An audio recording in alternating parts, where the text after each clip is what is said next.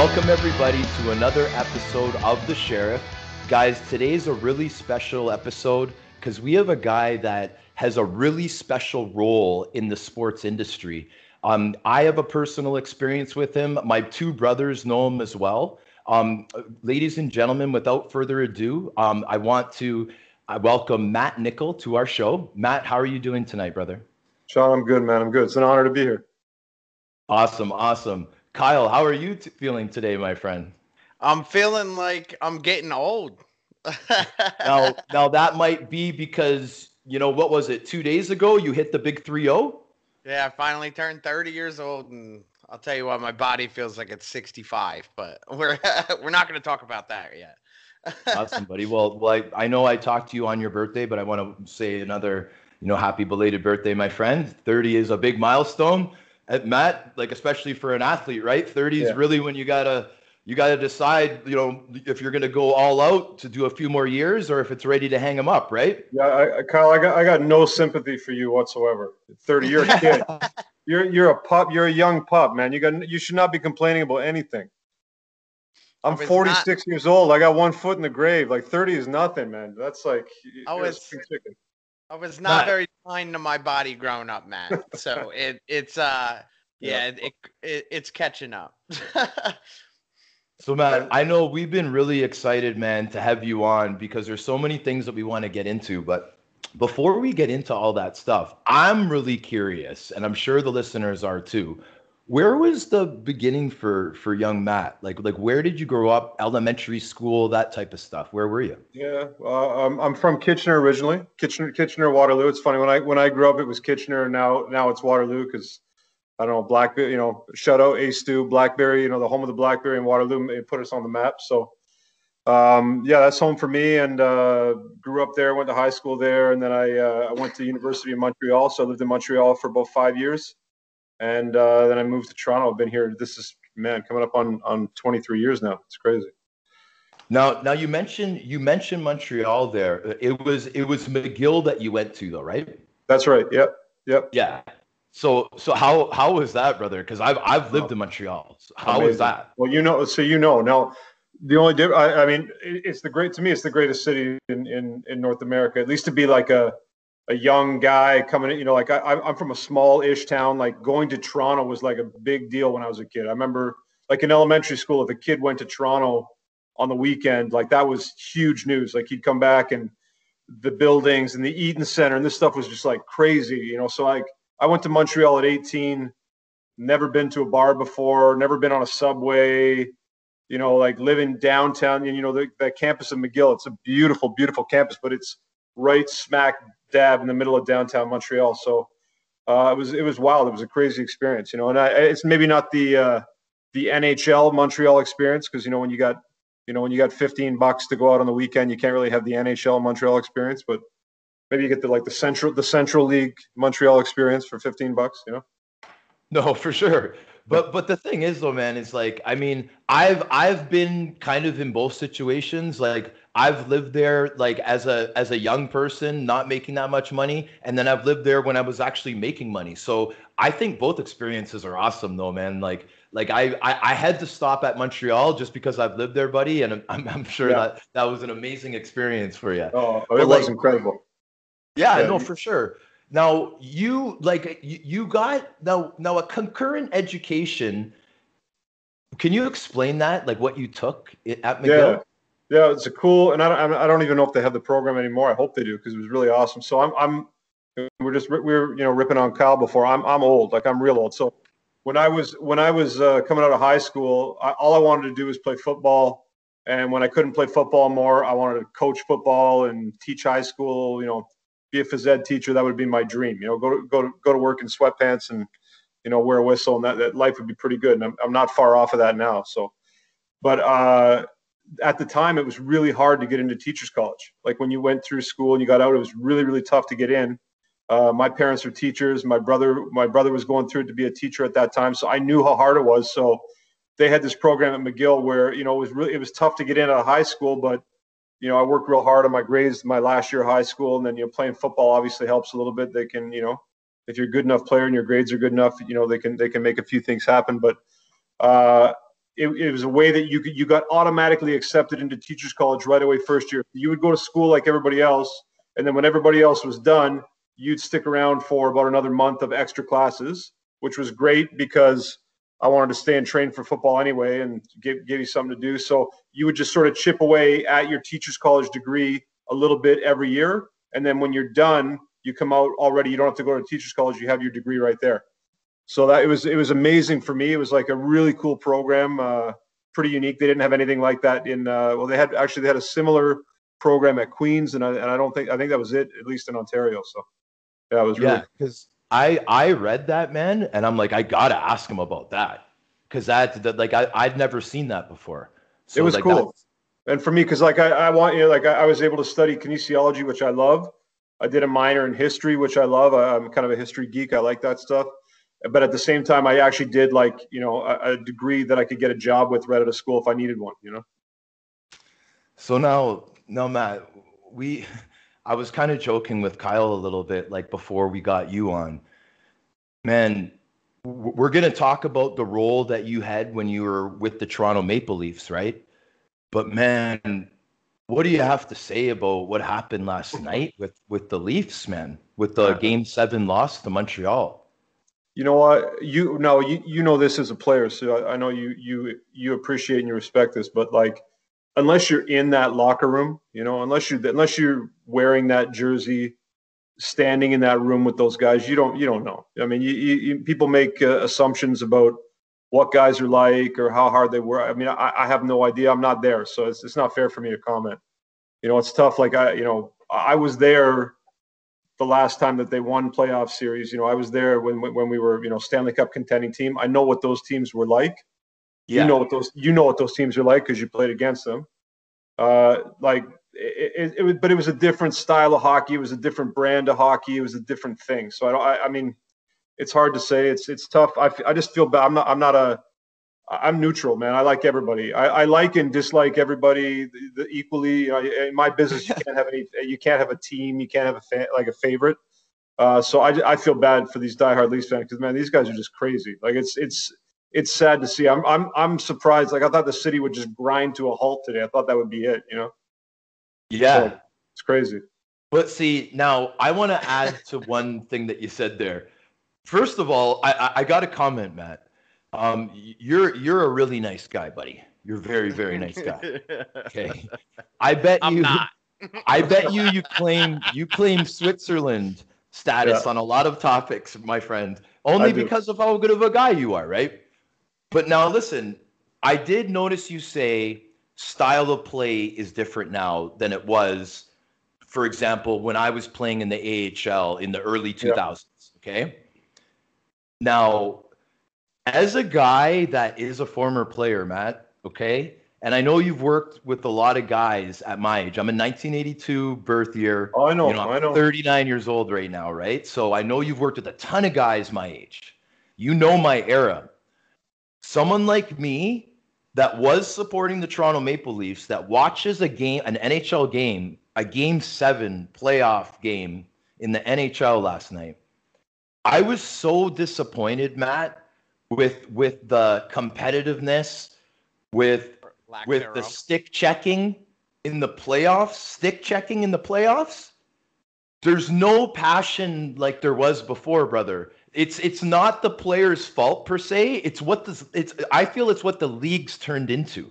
Now it's not all the games and it's not all the teams, but last night I couldn't believe, like, I've had a more intense shinny game than I saw my Toronto Maple Leafs play last night, and I'm disappointed, man. I have to voice my opinion. Well, listen, I'm going to share this with you. So, I know you're telling me what year you played in your era. I know exactly because I can tell you. I remember in 2004, 2005, the lockout year, and I remember, and this is the first time I heard your name because your name, and you can edit this out if this language isn't acceptable, but your name was fucking McMorrow because when you played Rochester, and you guys were like, that's a great example because you guys were a great team. You had Vanek, Ryan Miller, and that, but there was like Pominville, you and Thorburn and Janik and Gostad, like. But I remember that was like the look on the guy's face, like fucking McMorrow. We got, oh my god, like it's gonna be, you're in one, like you're like you know you're in one. It's not going to be a fun night. But that's the interesting thing to me is you guys were a high skill team with a world class goalie who also could beat the tar off. That could take you in the corner, that could grind, that could control the puck and like. I'm not, I'm certainly not advocating for going back to like, the Philadelphia Flyers in the 60s and stuff. Hey, I'm not now, talking about, hold your tongue. yeah. I'm not Don't talking, get Kyle going. He's a Philly boy. I'm not talking about Slapshot, but even like that year in the American League was some of the best hockey I remember watching. Like you had guys like Binghamton flying, razors in net, like going crazy in there. Spez is going crazy. But then you got Gratz, like the equalizer. Like they had so much skill, so much strength, so much grit. You had it all on those teams. And I look at the teams now, and you see it's almost like there's two different. It's not just seasons, like two different sports. Like NHL regular season is like playing 2K. NHL 2K, sick moves, cool goals, get lots of points, and then it comes to playoffs, and I see like Washington, and I see St. Louis, and Boston. These teams, they can grind and they can pound. And even if you look at a team like Pittsburgh, there's your superstar Sidney Crosby, who's like arguably, if not the one of the best players, right? Amazing. He's not scared to take the body. He's not scared to get tough goals, grind. Like I think in the playoffs, I don't think it's an option. I don't think that's something you can choose to do or not to do. I think it's necessary, And your team has to be, and that's what it comes down to. Every single year we say the same thing going into the playoffs. You have the best regular season teams don't necessarily or aren't necessarily guaranteed a slide all the way up to cup contenders, even though now it seems like just because you were a fantastic regular season team right off the bat, you were automatically written in as a contender. And it's like, well, wait a second. This team's a great regular season team, but they lack that grit. They lack that physicality. And when it comes to the playoffs, when people are hitting to hurt you, that's when the nose meets the grindstone. Either you move forward or you just pack your shit and go golfing because it's over. Absolutely. I agree with that for sure. Now, Matt, this is gonna be pretty fun, my brother. Let's talk about I think it's the end of kind of the golden era of hockey, in my opinion, is the 2000s, like the from 2000 to 2010-ish. Okay. Now, during this time, from 02 to 09 was when you were the head strength and conditioning coach for the Toronto Maple Leafs, correct? That's correct. Yes. So now that was a wonderful time. Amazing. Like what that must have been. I don't need to say anything. Can you explain what that was for you, please? Yeah, you know what? It's funny. It was, honest to God, it was the best job. It was also the easiest job in the world. Like we had, our team. We had Matt Sundin, who was our star player, but also one of the fittest, strongest guys in the NHL. I don't think people understand. Like really? This is a guy, a 240-pound guy with an aerobic capacity beyond anybody else, who would I don't know how many guys now could do his pregame warm-up. Like he was just a machine. Gary Roberts, Brian McCabe, Wade Belak, like all these guys. Ty Domi, legend, right? Like we had guys, probably 6 guys that had either been a captain, like a guy like Tom Fitzgerald, been a captain somewhere else, come in and be a third or fourth line role player. And this is a guy, 1,000 games, leader, captain. Joe Neuendijk, 3 Stanley Cups, 3 different teams, captain everywhere he went, role player on that. Like it was just an unbelievable job. The guys were unbelievable to work with. You basically make sure the gym's unlocked and the lights are on, and then just after that it was fun. It was really, really cool experience for sure. So like what actually goes into being a strength and conditioning coach? Because I'm actually genuinely curious, because like you said, you're dealing with professional athletes. So it's got to be hard though to see a professional athlete. Like, is it one of those, like, you view something that they may struggle, or does the team bring something to your attention and then you guys work on something that way? Or like, how does it work? Well, it's a good question. Now you got to keep in mind, this is a long time ago, a different era. So everybody now is like the director of this and the something of that. Everyone's got really cool job titles, and there's like 17 guys, and they're all like, I couldn't even figure out how to get Skype going tonight, but everyone's doing all kinds of crazy stuff with technology. It's cool. When Pat Quinn hired me, it was great because I got his endorsement. But after that, it was sort of like I was the head strength coach of the Toronto Maple Leafs, also of the St. John's Maple Leafs.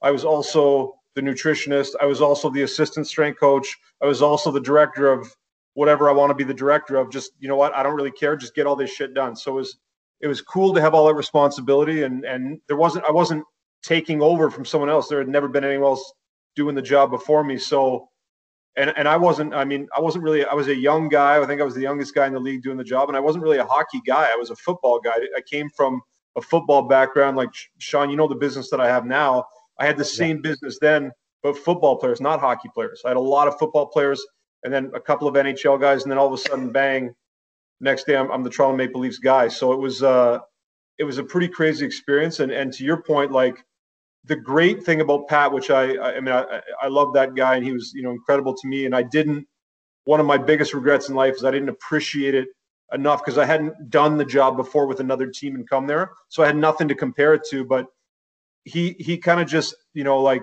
left you to your own devices. Like I remember early on in my first year, I only had a 1-year contract, so I didn't know if I was going to get rehired. And I just one time asked him if I could speak to him in his office and just sort of said, okay, like, what's the deal? Is this, am I doing good? Am I doing bad? Do I have a job next year? What's happening? And he said, well, we seem to be winning more games than we're losing, and the guys are hurt less often, and guys seem to like it. No one's really complaining about you, so good enough for me. Like I don't really know what it is you do. I'm not really sure what's going on there, but it's at the very least, it's not pissing him off. It seems to be helping some way. I'm not really sure, but all good. So to your point, like the Pat knew that the team, you know, we had guys that were starting to creep up in age. We had to keep these guys healthier. We seemed to kind of run out of gas at the end of the year. We needed to get guys stronger. And then it was sort of that era now where all of a sudden we had to put another emphasis back on developing young guys. So we needed some development. Outside of that, I really didn't have any direction. So there was a lot of trial and error. There's a lot of stuff that I probably screwed up. There's probably, you know, a lot of stuff that I would do over, but more often than not, it kind of worked out pretty good. And it was because we had those amazing guys on the team that support, you know. And you know, Sean, that's the one thing, like I'll say, really special that I love about hockey players is they would chirp you and and especially me as a new guy, I didn't know the culture, I didn't know the lingo, but they would chirp you, they'd take the piss out of you all the time, but they had your back, and because they knew that you cared. If they knew that you cared, and I was, you know, first guy in, last guy out of the building every day, they knew that you cared, they knew that you put the time in, they had your back. So it was great that way. What would you say was easier? I mean, dealing with the older generation of players that kind of are stuck in their ways and how they do things, or the younger, the rookies? Like, was it easier to train? Which one would you say?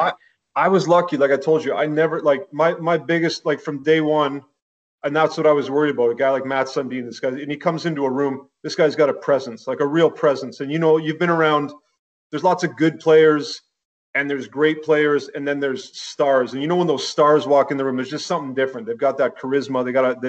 There's a presence.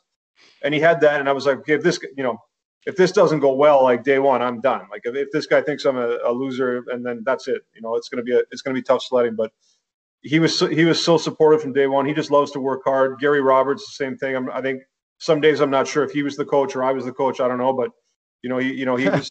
It was like having another strength coach in the room.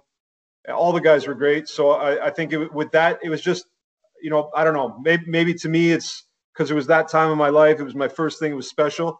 The kids now are great. Like these kids now, they love it. They all train, you know, that, but it's a little bit different. You know, maybe that's just because I'm older and there's an age thing, and I'm not a video game guy, or I'm not a Snapchat guy or whatever. So maybe there's a bit of a disconnect there. But the young kids that I have in my gym, I can tell you that they're phenomenal kids. They love to work hard.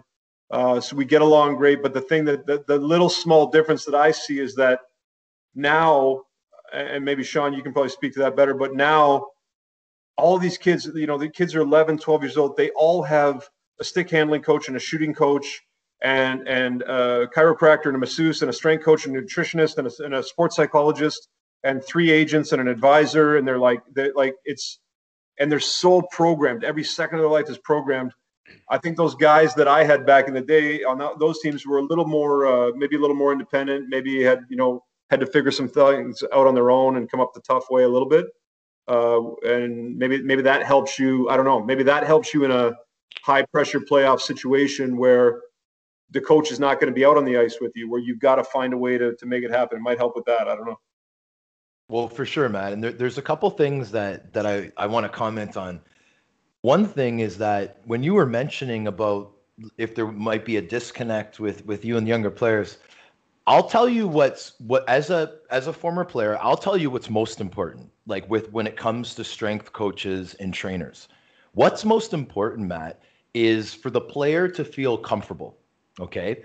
And I don't know, Kyle can agree with me. Just us doing this Skype video call, the way that we do our recording, okay, you make people feel very comfortable, brother. You just like you were born with that, okay? Well, so not only do you have the most knowledge than anyone possible for an NHL player, NFL, NCAA, whoever, whatever league or company you're coming from. So not only does the player know that they're getting the best advice, best knowledge, best direction, but they're also comfortable and they're able, like guys wear the same equipment for 20 years, Matt. You know this, right? You know that guys do that, especially the hockey guys, right? Absolutely. We go with what we're comfortable with. When we're comfortable, we play and perform better. So to have a guy where you're 100% comfortable, knows all the knowledge, and really knows how to prepare each player individually, that's also the big thing about you, brother.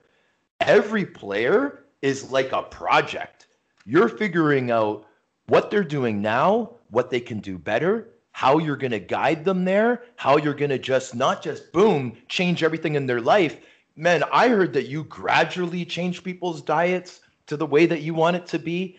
Like I've had guys tell me how they think of you as a counselor as well, just because of all the good advice and knowledge that you give the players.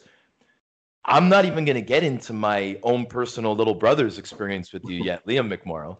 But the hockey guys, the stuff that they tell me, Matt, it's incredible. There is no disconnect with older guys, younger guys, or anybody per se, because you're connected with everyone, my friend. And I have never heard anything even half-ass about you, Matt, because you go all out 100%. That means a lot to me. I appreciate that. Thank you. No problem, buddy. No problem.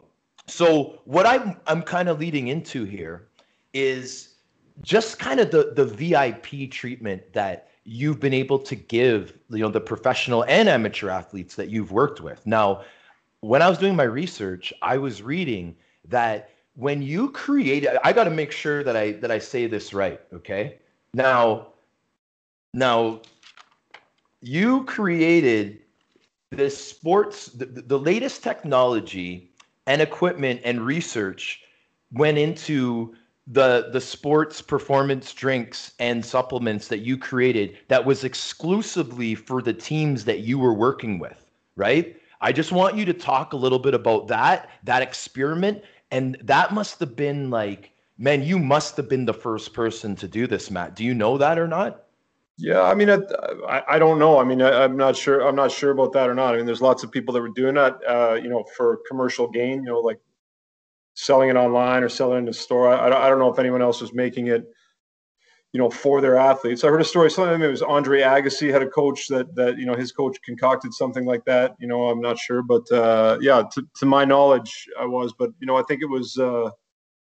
I don't really know for sure because, to be honest with you, at the time I didn't care. I wasn't researching to see what anybody else was doing. I wasn't worried about what anybody else was doing or what was out there.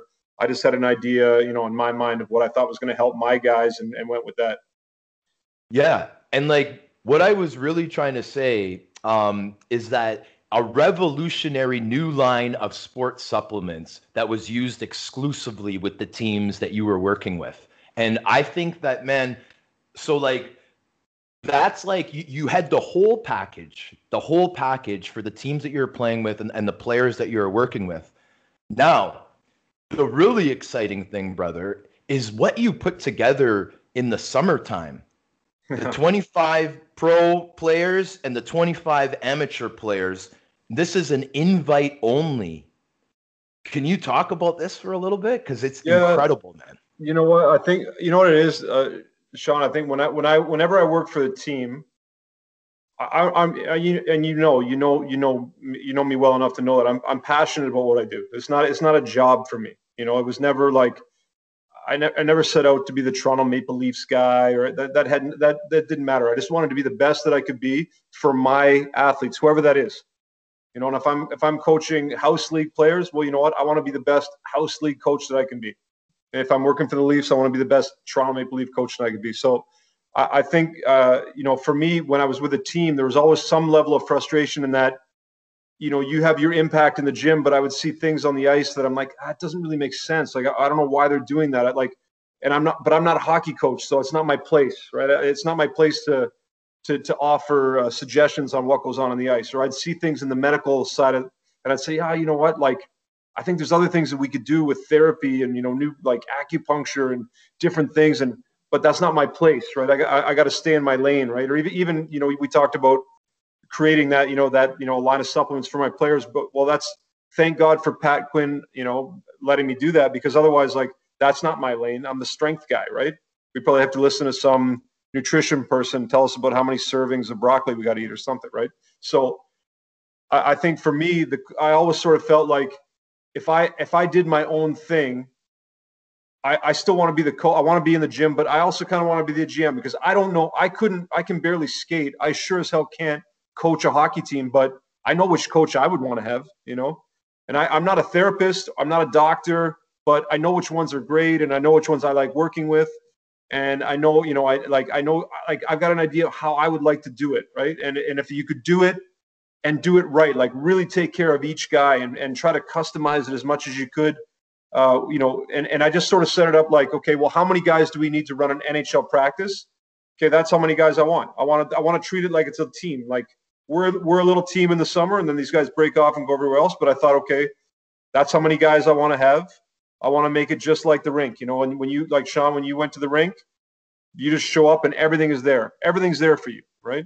And some teams were probably better than others and different this and that. But like you just got to show up. That's the thing I love about pro sports that way. If you just show up on time, and you know this, like the life in pro hockey, if you just show up on time, everything else is going to be taken care of. Somebody will have, there's clothes for you, there's food for you. We will get you on the bus, we'll get you on the plane. You just got to show up and try hard. If you just do that, you're good, right? So I wanted to make it like that. And then when I created my little business, that's what it was. I said, okay, I just want to treat this like it's a team. I'm going to have on ice coaches, and it's not by the day, by the hour, but it's none of that, because I don't know. Sometimes the workout is going to be an hour. Sometimes it's going to be 20 minutes. Sometimes it's going to be 2 hours. I don't know. It's going to be as long as it is until we got to get done what we got to get done, right? So it didn't fit a typical business model. So I just sort of created one. And now, you know, there's some other models like that going. I think it's the right way to do it. Now, what's amazing about the program that you created is the players that have trusted it and come, like you've had MVPs and stuff in this. Like how does that work? Like do the players contacted you, or do you guys send out invites? Like how did that part work? No, I think if I started with my first year, you know, it was a lot of the guys from the Toronto Maple Leafs, you know, the guys that were still there that said, okay, I know you're not our team guy anymore, but I want to keep training with you. Can we do that? Right. So I sort of started out of the gate with a few people, and then, you know, word of mouth, one guy comes, he tells another guy, word gets out that, you know, hey, you know, so-and-so's in Toronto now. And, you know, it just, you know how it is in that community. It's a tight knit community, right? You do a good job for one person. They tell a buddy, they tell two buddies, and it just sort of grows like that. So yeah, I've never had a marketing plan or a business plan or a 5-year plan or any of that shit. I just kind of show up and do a good job. Yeah. No, and Matt, you sure do a good job, buddy. Trust me. Like it's phenomenal, that program that you put on. And like, you know, before the show, Matt, like I had a chance to speak to one of my brothers that have had like a pretty good experience with you, man. And like it's cool because the stories that he tells me, it's so similar to like a lot of the other stories that I'm also told about you, like from the hockey guys. And when you really look at it, Matt, I mean, a lot of professional athletes are very similar. Like they have to train pretty much the same. Like everything is got into like explosive power training and stuff, and plyometrics and quick feet drills, and the ladder drills, and every sport is doing it now. And like I know that you guys embrace that kind of stuff as well.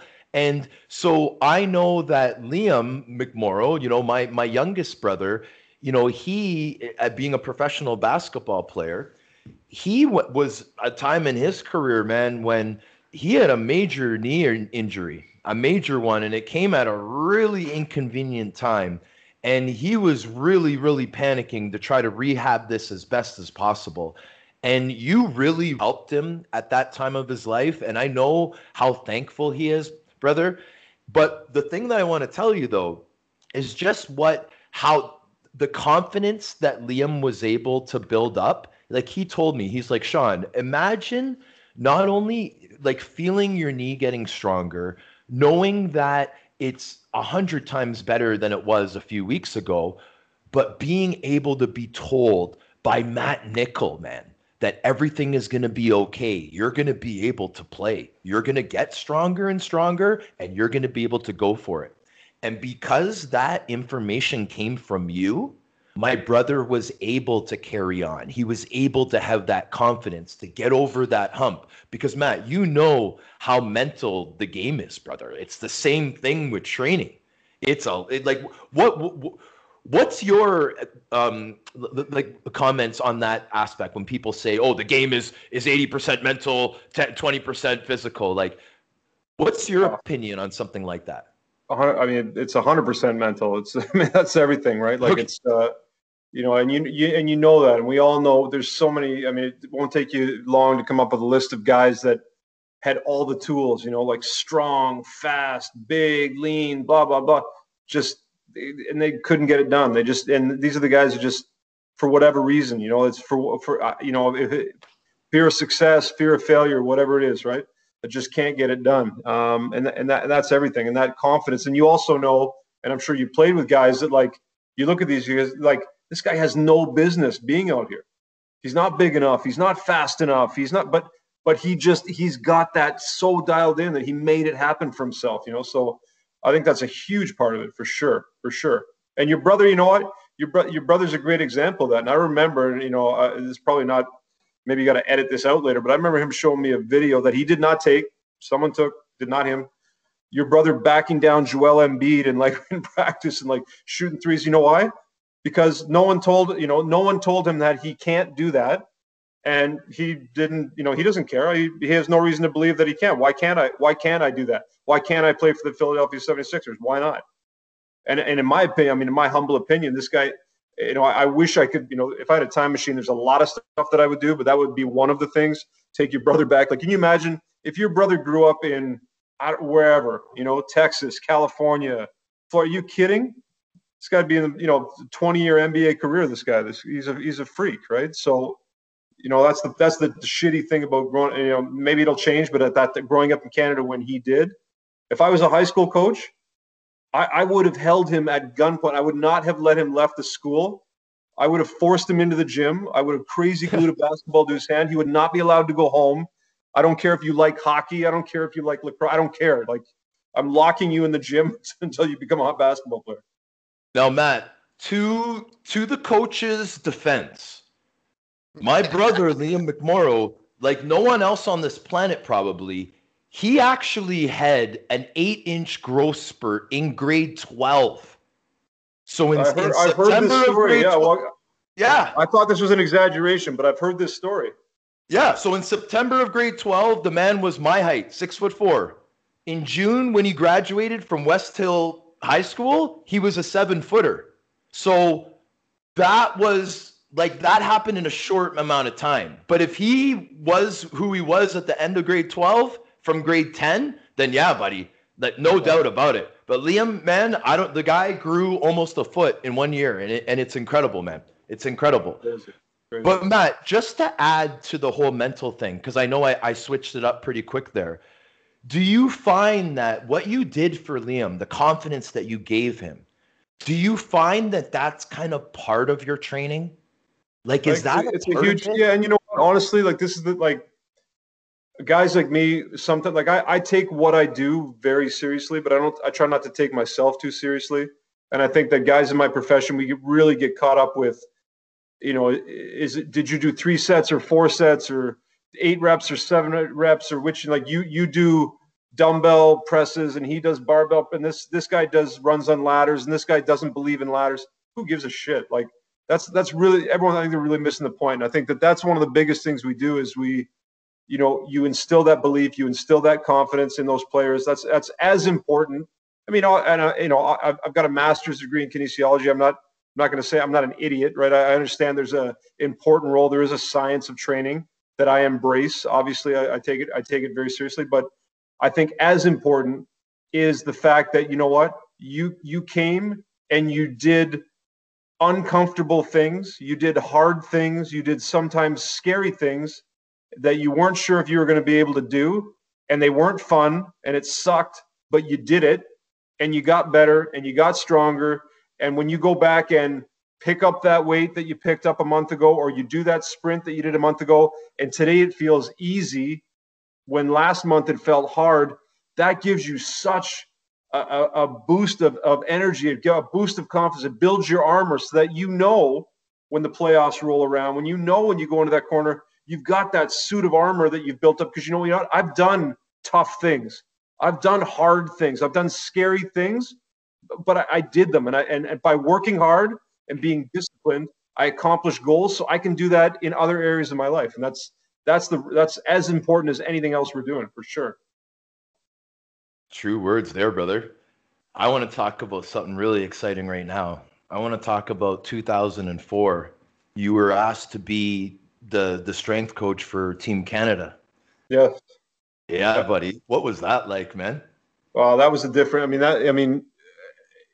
You could have trained a cat to do that job. I mean, that wasn't. I was, those guys that were there. I mean, I was almost more of. I was more of a. Can you say that again, Matt? What did you just say? I just said you could have trained a cat to do my job. It wasn't like no one. It's a 2-week tournament. We're the greatest players in the world. Like Team Canada. Like now they just brought back the World Cup of Hockey a couple of years ago, but it was the last time they did it. Before that, you've got, Gretzky wasn't playing, but he was in management. Mario Lemieux was on that team. Like virtually every guy in the team was a Hall of Famer or at least a perennial All-Star. I was more like the weight room concierge. I mean, there was a few guys like we had a couple cool moments. Like I remember working with Jerome McGinley and Shane Doan working on, and that's a statement right there. 2 guys in the middle, like they did not have to ever enter the weight room in 2 weeks. It was not required of them. No one, they could have told me to just, beat it and go kick rocks. No one had to talk to me. So the fact that those guys would come in and say, hey, can I ask you a question about this? I'm working on this. Like, and these guys were training right up to the championship game because, and even a couple times I'm like, hey, maybe, you know what? Maybe we should back off a little bit, whatever. And they're like, well, no, I got like this tournament's important, but I also got next season to train for. Like, this is just it's Tuesday. I do legs. I do legs on Tuesday. We're seeing a guy like Marty St. Louis come into the gym after, a semifinal game and crush a leg workout because that's his day to train legs. Like to see that commitment level on those guys, or even a guy, I remember Mario Lemieux coming over and introducing himself to me, like, introducing himself. Hi, my name is Mario.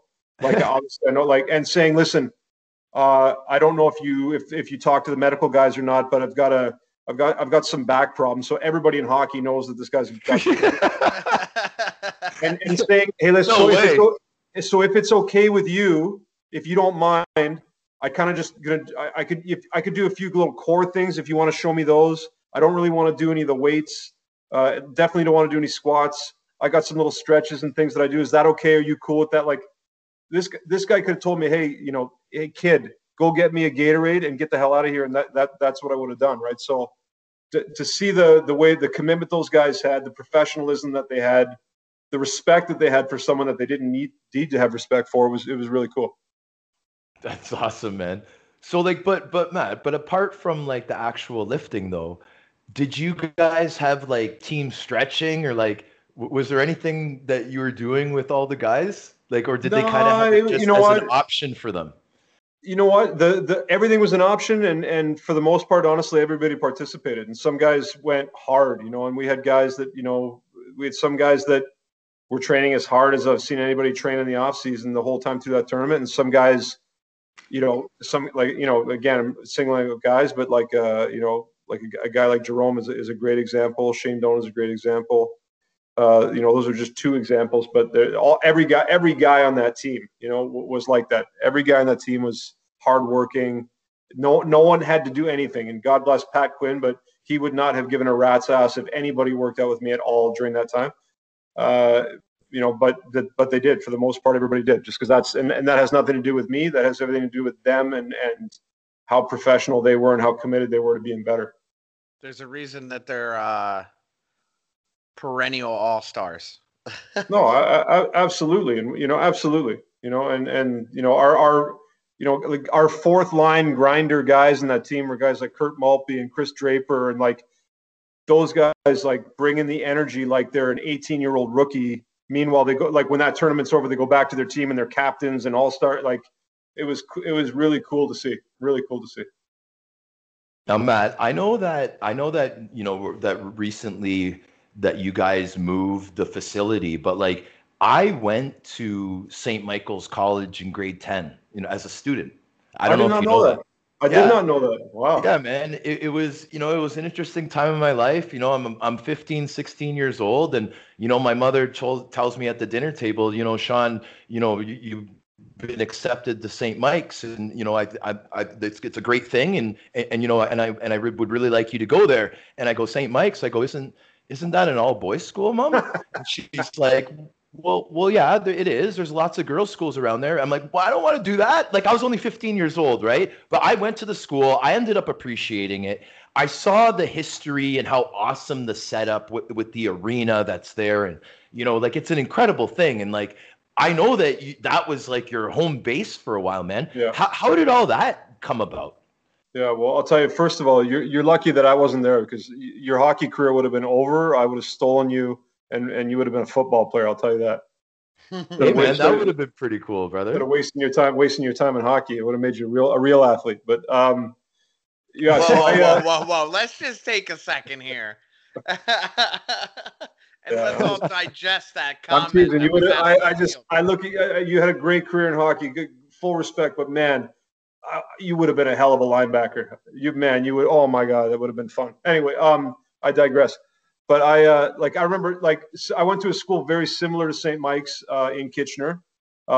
Maybe the difference was it wasn't a high end private school, at least in terms of like, I think you maybe had to pay $50 or $100. It wasn't a cash thing that where the schools are like that now.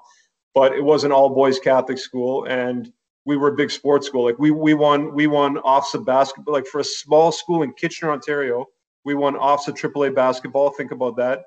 OFSA wrestling, OFSA track and field, OFSA soccer, OFSA hockey. Really? We won all that stuff, it was a huge sports school. The high school? Yeah, man. We beat. And what was the name of that school, man? St. Jerome's. St. Jerome's? Yep, St. Jerome's. Yeah, you can look it up, man. They won. Wow, man. Yeah, it was a powerhouse, and to be able to come in to Toronto and beat schools like Runnymede and Bathurst in basketball, to like go and beat everybody in track, to win the hockey championship, to win wrestling, soccer, like it was pretty wild. Especially from a small, even if one school did that in Toronto, it would be a big deal. To be from Kitchener was even bigger, right? But St. Mike's was sort of our big comparable, because it was an all boys Catholic school, but it was in Toronto, the big city. We're in some little shitty small town. Not, lots of kids went to St. Mike's that weren't wealthy kids, but there was sort of that perception too that we weren't and they were. So you always had this image that they're a little better than you are. They're the big city, big money, better version of us, sort of thing. So I always knew of St. Mike's as a high school kid, and we'd play them in all Ontario Catholic basketball tournaments, stuff like that. But I remember, it's funny how life comes around. I still remember this for sure. And two of my buddies, so Shane Nicely and Dimitri Haddad, two of my best friends in grade 9, both Jamaican guys, right? So we're gonna go to St. Mike's. The first track meet of the year is the St. Mike's Snowball Relays, and I remember throwing shot. And then I remember these guys, after we were done, we went to Albert's Jamaican Foods, which was right on the corner of St. Clair and Vaughan. I remember being scared shitless because I'm walking. There's like streetcar wires. I'm like, I've never seen anything like this. We're going to this Jamaican restaurant. It was crazy. Like, and there, everyone, everyone was so mean, yelling at everybody in the restaurant. It was wild. And I remember then life comes full circle around. When I left McGill and I moved to Toronto, I ended up coaching high school football at St. Mike's and living above Albert's Jamaican Food on St. Clair and Vaughan. And that was sort of my first thing. Like I had that wasn't a paid job, but I would work all morning. I had a job. I was personal training. There used to be a gym at the Sky Dome. I worked there. I'd work from 5:30 in the morning till about 2 o'clock. Then I would go over and I would do a shift. I'd volunteer at a physiotherapy clinic because I was going to go back. I was going to go to school and be a physiotherapist. That was my plan at the time. I volunteered at the physio clinic. When that was done, I'd ride my bike over to St. Mike's. I'd coach high school football. And then when that was done, I just made the offer to all those guys, say, hey, listen, like anyone who wants to come and train, let's go to the gym and we'll work out. And my first athlete client was a young guy who was at St. Mike's, a guy named Mike Labinjo, went on to play at Michigan State, went on to play in the NFL, played in the Super Bowl, had the opening tackle in the Super Bowl for the Philadelphia Eagles that year, played in the CFL, won a Grey Cup. So I have a really strong connection to that school. And there's a group of guys that I coached, my first year out of university at St. Mike's High School. These guys still come to my gym now. 23 years later, I got a group of these guys that still come and train, and it's really so that place is special to me. And even when I was with the Toronto Maple Leafs, like track work, speed work, that's a huge part of what I believe in for all athletes, but hockey players too. But we didn't have a track, we had nothing, so I called the principal and say, listen, can I bring the Toronto Maple Leafs guys up there to train? We come up there once or twice a week and do our thing. And then, after a while, I'd be like schlepping all this like hurdles and med balls and all this crap and sleds all the way up there from the Air Canada Center. And we do our work. And then I'd take the stuff all the way back down. And then eventually I asked the school, like, is there somewhere like, could I pay to store this? Like, have you got someplace I could store this stuff? And there was an old room that had been the St. Mike's Majors. When they were playing out of there, they had used it as like I would say a weight room, but it's kind of like 3 bikes and a bench press probably. But junior hockey back in those days, you got a skipping rope and a heavy bag and like a weird a 5-pound dumbbell and a 50-pound dumbbell and maybe some kind of a bar, right? But when they left that room, they were using it just to store like old art projects and broken furniture from the school. And I just put my hurdles and my med balls and stuff in there. So I was already kind of set up there, and we actually did prospect camp there one year with the Toronto Maple Leafs. But when Ron Wilson and Brian Burke came in, and then I got gas there, and I was looking for somewhere to go, I just reached back out to the school and said, listen, like, is it okay? I've got some players that want to, they want to still train. Can we come up there and still use the track? I'm not the Leafs guy anymore, so if you were just letting me in because I'm the Leafs guy, I got to be, full disclosure, I'm nobody now. I'm just some guy. And they said, no, that's great. It's cool. And if you don't mind, if you're up here anyway, a couple of football guys might want to jump in. You could train them too. I said, yeah, absolutely. I would love to do that. Right. So 23 years now, I've had that connection forever. So, moving the facility, we didn't have a choice. I had to because of COVID. So it wasn't something that I chose to do or wanted to do, but I've got a real long-standing relationship with that place. Awesome, man. There's a couple things I want to touch on there. Now, Mike Labinjo. That's right? My guy. Yeah, Mike God rest his soul. Yeah. Man, Mike Labinjo was in grade 12. I think he was in grade 12 when I was in grade 10. Oh, so you know the legend. You know the legend. The legend has a little brother. Randy. Yeah. Randy, that's my age. He was in my classes, like a few of them. I trained Randy too. Okay, so me and Randy were friends, Matt. Okay. Come on. Oh yeah, we were in the same classes, and there wasn't, too many people with Enough said. Time, right? So me and Randy were friends, And man, he talked about his brother all the time. And Matt, I swear I'm not making this up, brother. Randy would say to me all the time, if it wasn't for my brother's trainer, he wouldn't be going anywhere, man. Oh I wow. swear, I did not know that you guys were that connection. You were so important to that family.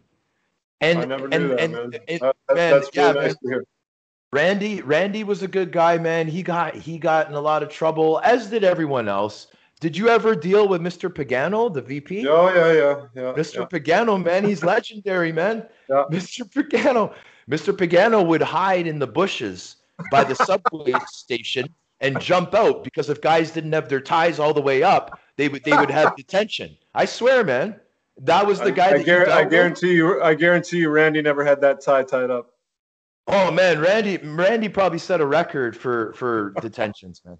But he He was was a one of hell the of, you know nicest what? kids I've met. Randy was a hell of an athlete too. Randy was a hell of an athlete, but Mike was just. I mean, Mike was special. This guy was a freak. So like what so where did Mike end up after St. Mike's? Like he went He went to like Michigan what was State, so yeah, so he got a full ride to Michigan State as a running back. The only problem was they also brought in a guy his first year who was the most highly touted high school running back, and this guy T.J. Duckett, who went on to play in the NFL too. So, Mike went from like tailback to fullback, and then it was like, okay, he's not going to play. He's not going to play at running back. So they tried him at linebacker, and then eventually he ended up as a defensive end, and that's where he really shone there. Yeah, and then from there, Philadelphia Eagles, Miami Dolphins, Indianapolis Colts, Calgary Stampeders. so Yeah. so he and he has a Grey Cup. Oh yeah, yeah. No, I mean, he almost single-handedly got them in that Grey Cup, and like he was the defensive MVP of that game. Like he was someone. People ask me all the time about who's the strongest or the fastest or this. Or what's the craziest thing you've seen in a gym? Like Mike's at the top of the list for almost every single one of those categories. It's funny. I've got this. I hauled this standing long jump mat out of storage to set up. The new gym. We're kind of like it's a bigger space where they're kind of dusting off old stuff that's been in storage. And I put this standing long jump mat out last summer, and we're measuring guys. And Wayne Simmons, a friend of yours, he's got some springs. With some other guys that got some pretty good springs. And Erica Branson could jump, and Christian Thomas. He's got some good springs. And when I showed these guys, well, listen, they're like, "What's the best you've ever seen?" I watch it, and I can see it in my mind when I think it, and I tell you the story. But I can picture 240-pound Mike Labinjo jumping over the mat, like 11-foot standing long jump mat. So I don't know exactly what his jump was, but it was longer than the friggin' mat. So like at 240 pounds, like it's crazy, crazy. So just special kind of athlete for sure. Yeah, man. He's the absolute legend, man. And I'm glad that he came up on the show because he's definitely I needs to never be knew we had that. celebrated. I never knew we had that connection. That's Oh crazy. yeah, man. And Randy, man. Randy, Yeah, buddy. that's a whole. There's probably a lot of great Randy stories that we won't tell on the podcast.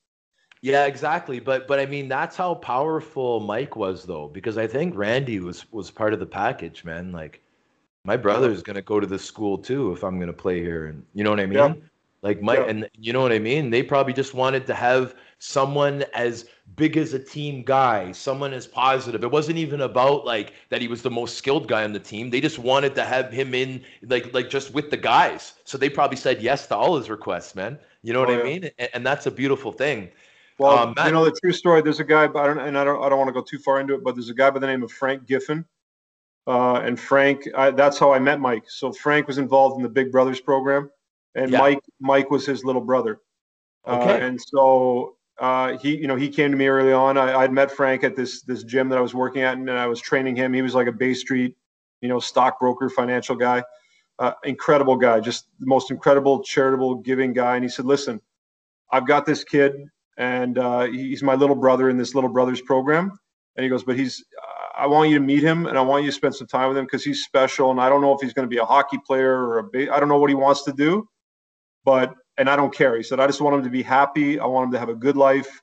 He goes, "But I think he's got something special. And I don't know. I'm not that's your territory. I don't really know, but like, just meet him." And I mean, it's funny because Mike's this like he comes across as a shy, low key guy when you don't know him, and he was kind of in those days he was maybe even a little bit chubby, and like pretty lethargic, like like downright lazy. But like, man, when he just had that magic, right? Like, and Frank, it was Frank that got him into St. Mike's. Frank got Randy into St. Mike's. Frank's been there for both of those guys, or was there for Mike, and is there for Randy, and he's done that for numerous other kids. And he does not he does not want anyone to know what he does. He doesn't want any attention. He doesn't want any accolades or any thanks. So he's an incredible person. So I just want to give a shout out to Frank. Yeah, man, that's incredible, man. That's incredible. And so how old was Mike when you were like, you got to see this kid, you got to tell me what you think. How old was he at that point? That was his last year of high school before he was going off to go to Michigan State. Yeah. Wow, man. That's awesome, buddy. Yeah. That's awesome. Another awesome thing though, Matt, is you've had some really good experiences, close relationships, training with a couple of the guests that have been on this show, like Chris and Anthony Stewart, man. Oh yeah. Right? Absolutely. Yeah, man. And I know that you know them really well, Matt.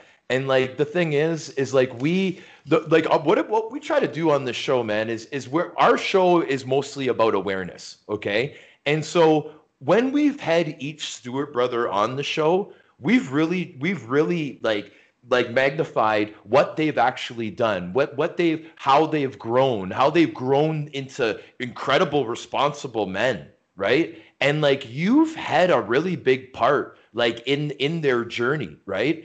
And I just want you to comment a little bit on the Stewart brothers and how you feel about them right now. Like I'm just so proud of them, man, especially what Anthony's doing now, but I'll let you go ahead, man.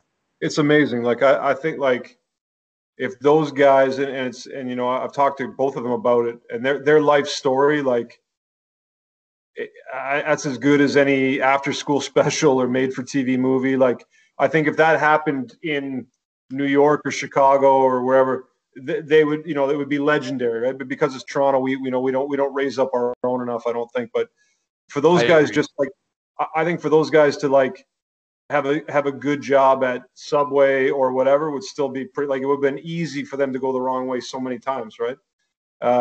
So the fact that they've been as successful as they have been, it's amazing. It's such a credit to them and their families and their support networks and everybody else, right? Like it's not just one guy doing something, but for me, honestly, those guys, like it's funny. Everyone like you know that in it when you have a team, right? You've got guys. Everyone plays a very defined role. Like maybe you were the tough guy. That's your role. Another guy's the silky smooth goal scorer. This guy's the stay-at-home defenseman. Those two guys, like besides the fact, like it was such a pleasure to have them because they always push the pace in the gym. They're always pushing each other and pushing everybody else. They always bring the energy, whether that's them encouraging other people, whether that's them fighting each other, which happened like more than once. We had a one time full on. No, I swear to God, Kyle, we had a full on brawl on the bench of a Tuesday morning practice. Because I don't even remember like if Chris accused Anthony or Anthony accused Chris of like not back checking on the last. It's like we're doing a 3-on-3 drill on Tuesday morning in like the middle of July, and these guys are ready to kill each other because somebody didn't play defense. So like, but those guys like that, and you obviously those like it's like having front row tickets to a fucking comedy show with those guys in the gym. And just every day was a riot. Like every day. They made me laugh. Every day they made everybody laugh. Every day they increased. As soon as they walk into the room, the energy went up. And both in very different, like a lot of similarities, but also different guys, different styles. And it was just such a pleasure to work with those guys for sure. Now, what about Chris's comeback? Making Philly, cool. Man. Wasn't that something? Yeah, it doesn't surprise me at all because there's like both of those guys, and it's funny, like in knowing them as long as I have, you could see like you can very often you can tell with a player, and this is the hard part of my job, is that sometimes you see guys and they're at the end of the road. Yeah. And you know what? Everyone knows it, and you know it, but they don't know it, or maybe they know it, but they just don't want to admit it or whatever. And also you see guys that, maybe not necessarily, older guys. Sometimes it's a young guy who just like, you just look and you're like, this kid is not going to figure it out. It's going to pass him by. Like, he doesn't see that the time is now. He just doesn't see it. And it's just, you just know it's not going to happen. Right. Those two guys, you could see, like, even if they strayed a little bit one way or the other, there was this look, and I saw that with Chris that day that, he had been a client for a long time, and then, kind of took a left, and his career kind of took a left. And then at one point he just asked if he could come and have a meeting, and just said, like, I think I can still play in this league, in the NHL. Like, am I crazy? You think I can do this? And you just know when you look at this guy. I said, do you believe you can do this? And do you really want to do this? And are you willing to do the work? And I just knew from day one, this is going to happen. This guy, like, first guy in every day. Like, it was almost like he went back to being a rookie. Like he came in with that rookie-like workman attitude. Didn't want anything, didn't want to be given anything by anybody. He was going to work himself back in, and he put in so much work that summer. He got himself in, like, phenomenal shape. And he had such a humility about it. And that's usually for me the easiest thing I see. Like, when a guy's trying to make a comeback like that, or they're at the end of the road and the calls are not coming and no one's knocking on your door, and they still carry themselves like with that same air that they had, back when they were on top of the world. That's when I get a little nervous. But when a guy like Chris comes in and he's like, it was like he was right back to being an 18-year-old rookie with his attitude, his work ethic. I'm like, this is going to happen for sure. It was cool. Yeah, man. I mean, Chris was our first ever guest on the show. Oh, cool. Yeah. And he really he really came up big for us, man, because I mean, when me and Kyle started the show, like, we were pretty much put on by well, Kyle, maybe you could explain it better. HW Radio in Philadelphia was where we were based, right? Like, Kyle's in Philly, right? So the fact that we could have not only an NHL status player, but a Philadelphia Flyer the previous season as our first guest, it really, really helped us, man. And it was a huge success. And we thank Chris for really helping us, get off the ground. It was episode 2, and he was our first guest we ever had. So, amazing. Man, like, it was pretty cool that you've been part of his process, buddy. And I knew that we had to talk about this 100%. Well, those guys, I mean, it was just, those guys are the best, both of them. And like I said, they just, you've had guys like that on teams, and you've probably been one of those guys, but like, they walk into the room and it's just like someone turned up the music 2 notches. All of a sudden, like, everyone comes to life. They're ripping on no one's safe. Like, nobody is safe. Whether it's the shirt you're wearing, or your haircut, or, what something you just said, or something someone did in the weekend. They're on everybody, and it just, like, picked everybody up. It was great to be around those guys. So, Matt, like, you know everything there is to know for preparation for sport, mentally, physically. No, but you do, though, Matt, because you're at a level where, if any professional team can hire you as their head guy, and you have the credentials to satisfy anyone's needs, like, for that type of thing. Would you agree with that?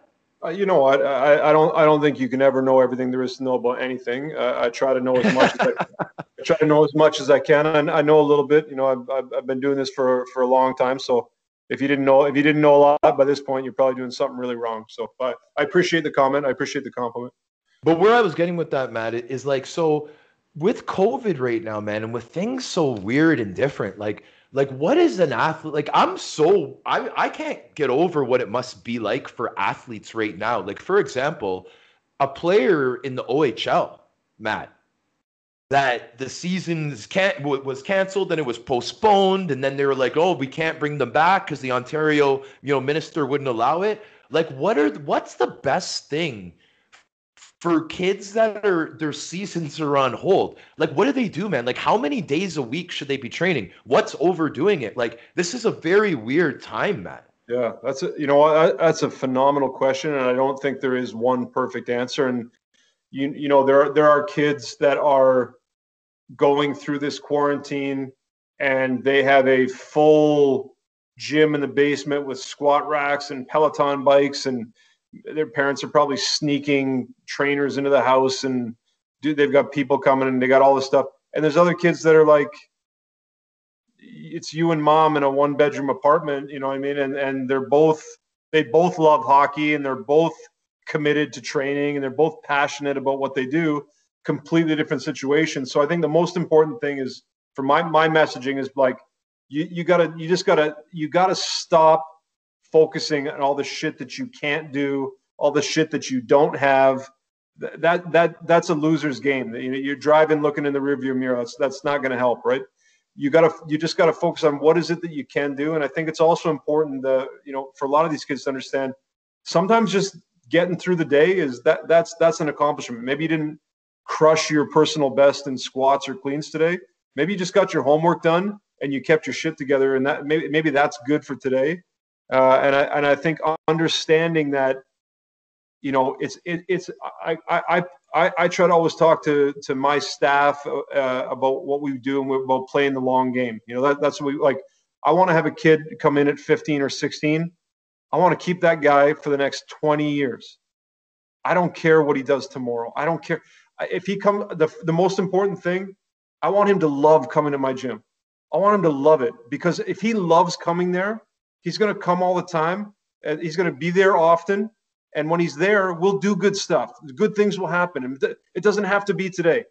As long as he has to have enough fun and enough enjoyment to want to come back tomorrow. We have to accomplish enough real stuff. It can't just be fun and goofing around. We have to do enough that we're actually doing real stuff. So in a time like this with COVID, you got to think, okay, you know what? I don't know when the world's going to be normal. I don't know if it's next week or next month or next year, but I believe in my heart it will be. I don't think this is it. Everything that the fucking pyramids and the Roman Empire and everything we've done, and this is it. We're just going to sit in our house and wait, and then all of a sudden that's it. I just got to believe that at some point in time it will revert to some version of normal, and then month by month by month it'll return. So if you believe like I do, it's going to be okay. I don't know when, but it's going to be okay. Just you got to get a little better every day in something you do. Maybe you get your sleep dialed in a little better, and then tomorrow you wake up, you got a little more energy, so you eat a little better, and then maybe the next day you get a little bit of a workout in, and you just build on those little tiny successes every day. Man, that is go lift weights. Yeah. Hearing that. Yeah, man. Yeah. Matt, thank you for sharing that, because that's some powerful stuff for sure. Very, very true and honest stuff as well. So now I know that there's a lot of people listening to this episode that are probably just licking their chops. If it's parents with kids that they just want to be in this atmosphere, or if it's the athlete that said, this is what I really want, man. I just really want to come to a gym. I really want a guy to really want me there. I want a guy that wants to stick with me for 20 years. You know what I mean? So what do you have going on right now, Matt? I know with COVID, everything's a little bit weird, but what's Matt Nichol up to right now? What's available with Matt Nichol? Yeah, well, you know what? That's a great question. I mean, with COVID, obviously we can't do much of anything, right? So yeah, we support our existing athletes that we have. I've been mentoring a large group of students last year that I just try to help in any way that I can, and I don't, whatever that means. And if people find value in it, that's great. And if there's any way, people have ideas of other ways that I can, coming on your show tonight, maybe who knows, maybe one kid listened to this and got one piece of inspiration that helped him, then that's great. I feel good about that. But we will be set up. I do believe, like I said, the world will be more normal at some point soon. We will be able to take people back in the gym. That'll be great when we can do that. And I love that. That's the one thing I don't want to have. We don't advertise. We don't go out and try to get 1,000 kids in the door. That's not what we do. I would rather have 1 or 2 great kids a year and have those kids forever, because that to me is where I can have the impact. Is that whatever I do in the gym, and if Anthony Stewart trap bar deadlifts 475 pounds for 5, and this guy with that, whatever it is, right? Okay, that's cool. It's great. And Mike Labinjo jumped over Matt. That's great. Like all that stuff is great for me. It makes for a nice story on a podcast. But what I love is that those guys go out and spread the word, and you can go and inspire the next Sean McMorrow, and Liam can go. Liam's going to find some kid and say, you know what? I'm going to catch you before it's too late, and we're going to make this happen for you. And Chris and Anthony are going to do that for some other kid. And this is all. That to me is the cool stuff, because at some point in time, we're all going to be old farts, and no one's going to care about who we are anymore and what we did. And someone's going to have done something cooler, better than what we did. That's okay. But all these people that you work with, if they can spread that message and carry it forward, that's what really counts. Man, that is very inspiring, and it's very, very incredible. And Matt, I'll tell you one thing. I know Liam's name's come up again. Man, this guy's doing a career change. I don't know if you've heard about it, brother, but this guy. You could tell me anything about. You could tell me Liam is living on the space station right now, or he's a surfer. I would believe anything. This is going to be this space station. This is going to include you, though. He wouldn't fit because once he comes up here, he's probably going to need a trainer, because Liam is becoming a professional wrestler, buddy. Okay, listen. Hey, stop. I want credit for this, because I told him this. God is my hand to God on my mother's grave. I told him. I said, listen, I believe you should be in the NBA. I believe that in my heart. I called NBA teams on his behalf. Most of them, half of them wouldn't even pick up the phone. The ones that actually would listen, I mean, they must think I'm a maniac, right? Like, who the hell is this? Some guy in a gym telling me about some like 7 foot tall Canadian guy. But I believe in my heart he could do that. He will, I don't know, whatever. But I said, if this for some reason, when this chapter is done, like whether that's tomorrow or 10 years from now, this guy should be a WWF wrestler. I said that since day one. He's a good-looking dude. He's got the person. Like, this guy doesn't. If he worked out to actually get strong, like to get big, this guy would be a beast. There's a reason why I said this, Matt, because he did mention that. He mentioned that because I told him. Thank you. I want credit. I want credit for that. Yeah, I told him. I said I'm royalty recording. checks. I'm recording. Yeah, I just want when he's got the belt over his head. I want a shout out. I don't need any money. I just want a shout out with the belt. That's all I need. There was a very few amount of people that were encouraging him from back in the day, and he said that you were the loudest voice. He wanted me to mention that he's giving you a shout out, and you know what I mean. He's been working with Diamond Dallas Page. He's been training really hard, brother. He's in Vegas right now. He's bulking up. He's his personality is already there. He's got the cameo. He's the mayor, man. He's gonna do it. He's gonna start with AEW, and he's gonna work his way up just like anybody else, bro. And is he going with the mayor? Is that his name, the mayor? Well, the mayor is what we call him because I know, but is that going to be? Well, no, but because Matt, when you're with him and you see people, all people want to do is either shake his hand or take a picture with him, just like they do with mayors, right? So that's why his nickname's the mayor, right? I'm the sheriff, he's the mayor. But Liam credits you to so much, man. His knee is so strong now, Matt, that he's actually able to do it now. He's able to do the wrestling because of his knee, man. It wasn't a career ender for him. He's able to go on, and he knows that with your help, that was possible, man. And he'll never be able to thank you enough, man. I can't wait to see his costume. I want to see what he comes out with. I know, buddy. It's going to be pretty exciting, but yeah, man, for sure. Amazing. Yeah, man. So yeah, like I know you're not a big promotion guy, Matt, but I just wanted to know, like, what you have going on, just in case people wanted to contact you. Do you guys do stuff like that, or?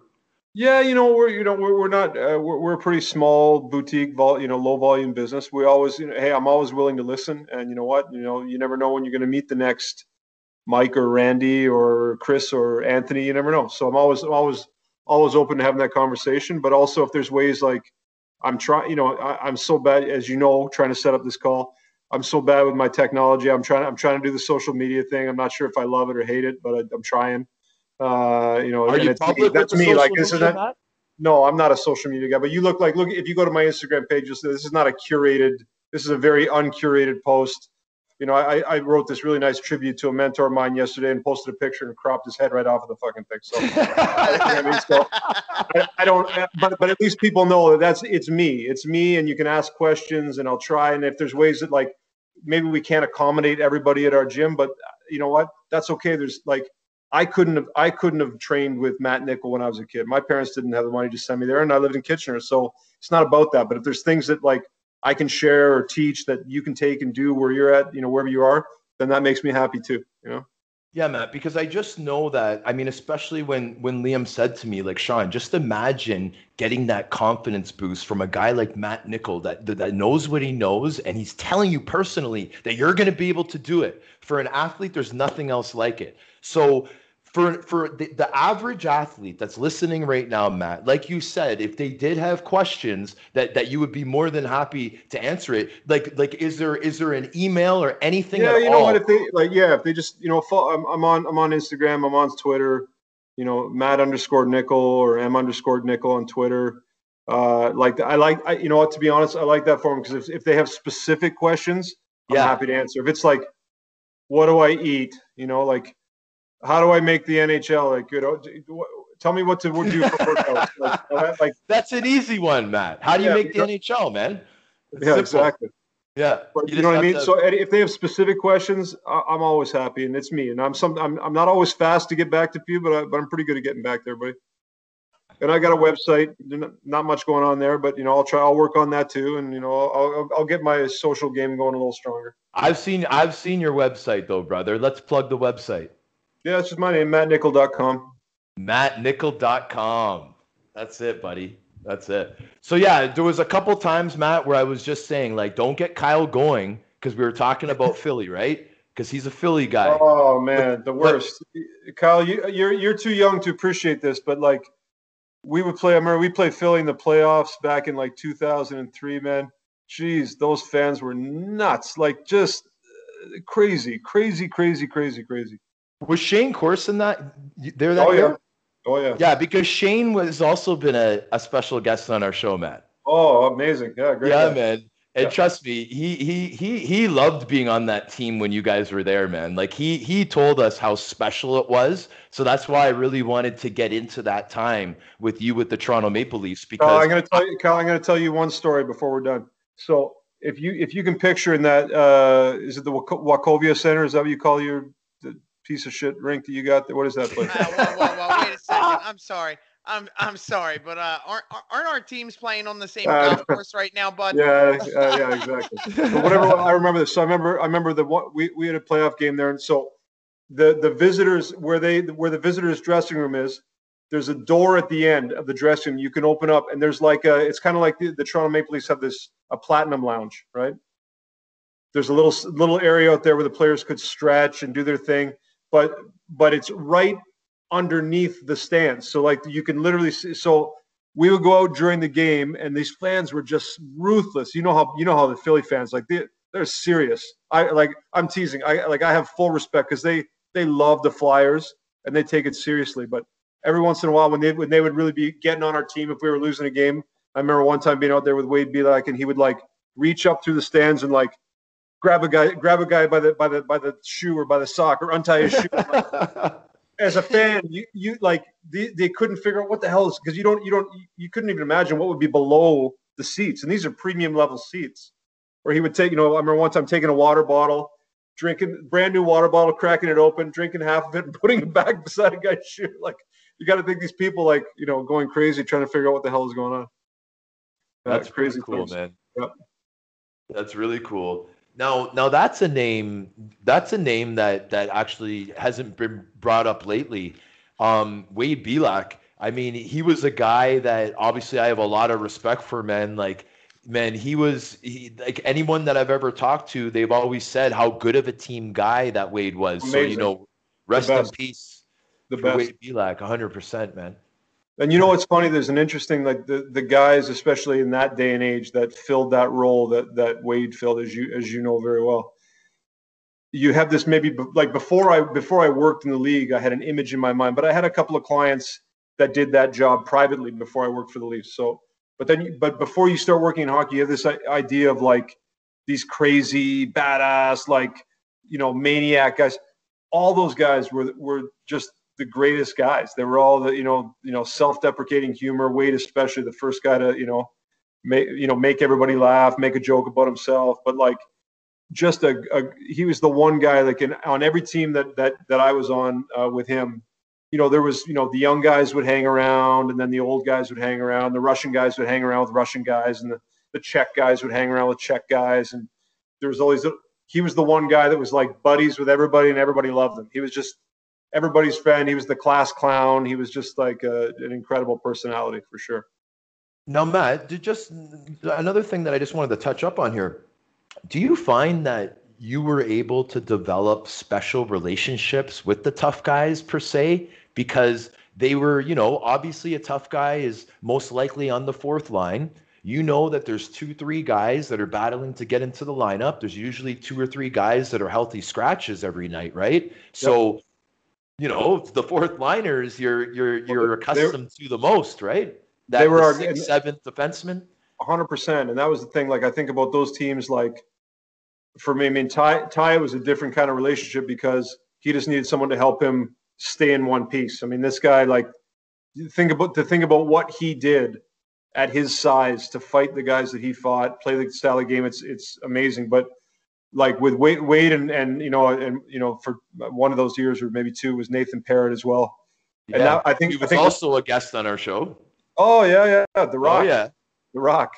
Yeah, The Rock was an absolute specimen in the gym. Oh my God, he was a freak. But that was I think we had a special relationship because I was there. Like we trained very often after games, and I was there before the game to help guys warm up, get ready, do their little rehab things. So that during the game, I was just sitting around waiting for the game to be over. But I had those guys if they weren't playing, so they were like they were the most important guys to me. I devoted more time to Wade and Nathan some nights than I would have to Matt Sundin or Gary Roberts. So I think they appreciated that I didn't just write a 20-minute bike ride on the board. Like I came in with like, I'm going to come up with the best workout ever for Nathan and Wade on Tuesday in November. Like this is like the most important thing in my life.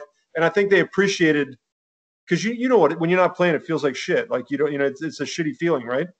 So I think when they weren't in the lineup, and we would do, this is back in the day where we used to carry more guys. I remember we'd go to the Buffalo Athletic Club and we play pickup basketball. We have like 3-on-3 basketball games. Like you could never do that now. There's not enough guys. Plus they'd probably sue you if you try to do that. But yeah, we did a lot. We would do stuff. We'd go to gyms. Like sometimes me and Wade would just go check out a gym somewhere in town. Just do like try to make it as fun as it can be. Like make them enjoy life a little bit when they're doing it. And then when those guys, like when they after the game, if they did play, we still had to get their conditioning in and all that stuff. Yeah, because like Matt, like I know that for me, for example, being a fourth line guy, being the team tough guy for the teams that I played for, I had to be as strong as possible. I had to be more powerful and more strong than a normal forward because I had a role on the team. And my strength coaches, the good ones anyway, they really embrace that. And I know I can only imagine what you had going on for those guys, man. And I know that they probably appreciated it so much, Matt, because I know the tough guy really, really looks to the strength coach for guidance and for everything. And like, that's why I had to ask you if you felt that there was a special relationship. Yeah, I did for sure. And I think that was, what it is at the end of the day, you want to feel, at least for me, I can only speak for myself, but I want to feel like what I do matters, and I don't care if it's with the Toronto Maple Leafs or the Dallas Cowboys or like, some house league team in Pickering. I don't care. You just want to feel like what you're doing made a difference. Right. And so with those guys like you like, Matt Sundin was a super hardworking guy in the gym and did whatever I asked him to do. But if he didn't, he probably would have been just fine because he's pretty damn good. Right. Yeah. But you felt like with those guys, like with Nathan and Wade, like if we do our training just right, that could be the difference. That could really, he lines up with a guy like you or a guy like Big George or like Donald. Like, man, you can't be at 99%. You got to be at 100. Like 99 is not like if you're going to go toe to toe with George the Rock, 99 is not going to cut it. You need 100. you need 101. You know, you got to find that extra one, right? So George, another guest on our show, by the way.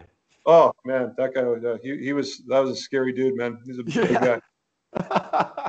Matt, I know, man, and we appreciate it. We know we've gone over the time limit, but Matt, can we, like, I say this to specific guests. Would we be able to have you back for a part 2, my friend? Absolutely. Because there's a lot more that I kind of want to get into. Yeah, absolutely. Kyle, Kyle might have to change his shirt, but other than that, we're good. Not gonna happen, bro. What do you mean? It matches your beard and your hair, buddy. But no, your beard and your hair, Matt. Yeah, you got the red tinge. You got the carrot top, right? I sure do. Yeah. Yeah, man. I'm proud of it. Yeah, I hear you, bro. Hey, bro, I lived in Ireland and Scotland for 2 years, man. I know exactly what you're saying, brother. I love it too, man. That's my people. Right there. That's it, buddy. That's it. So Matt, I mean, man, the information that we got on this show, the insight that we got into the strength training, brother, I really want to thank you for letting the listeners know how all that works, what it all takes, what the mindset is of the head strength coach, man. And I think that it's incredible. I know that me as a player, I was helped tremendously throughout my career, brother, by all my strength coaches. I even would hire them in the summer and stuff like that. That's how big of an impact that you guys have on the players. And I really know that the listeners definitely know that now, man. So I want to thank you again, Matt, for coming on, brother. I'm so glad that I just finagled you into a part 2, buddy, because I can't wait to have you back. But yeah, on behalf of me and Kyle, I mean, I really appreciate you coming on, buddy. And I want to thank the listeners for tuning in to another episode of The Sheriff. And guys, we will definitely be seeing you soon. Woo!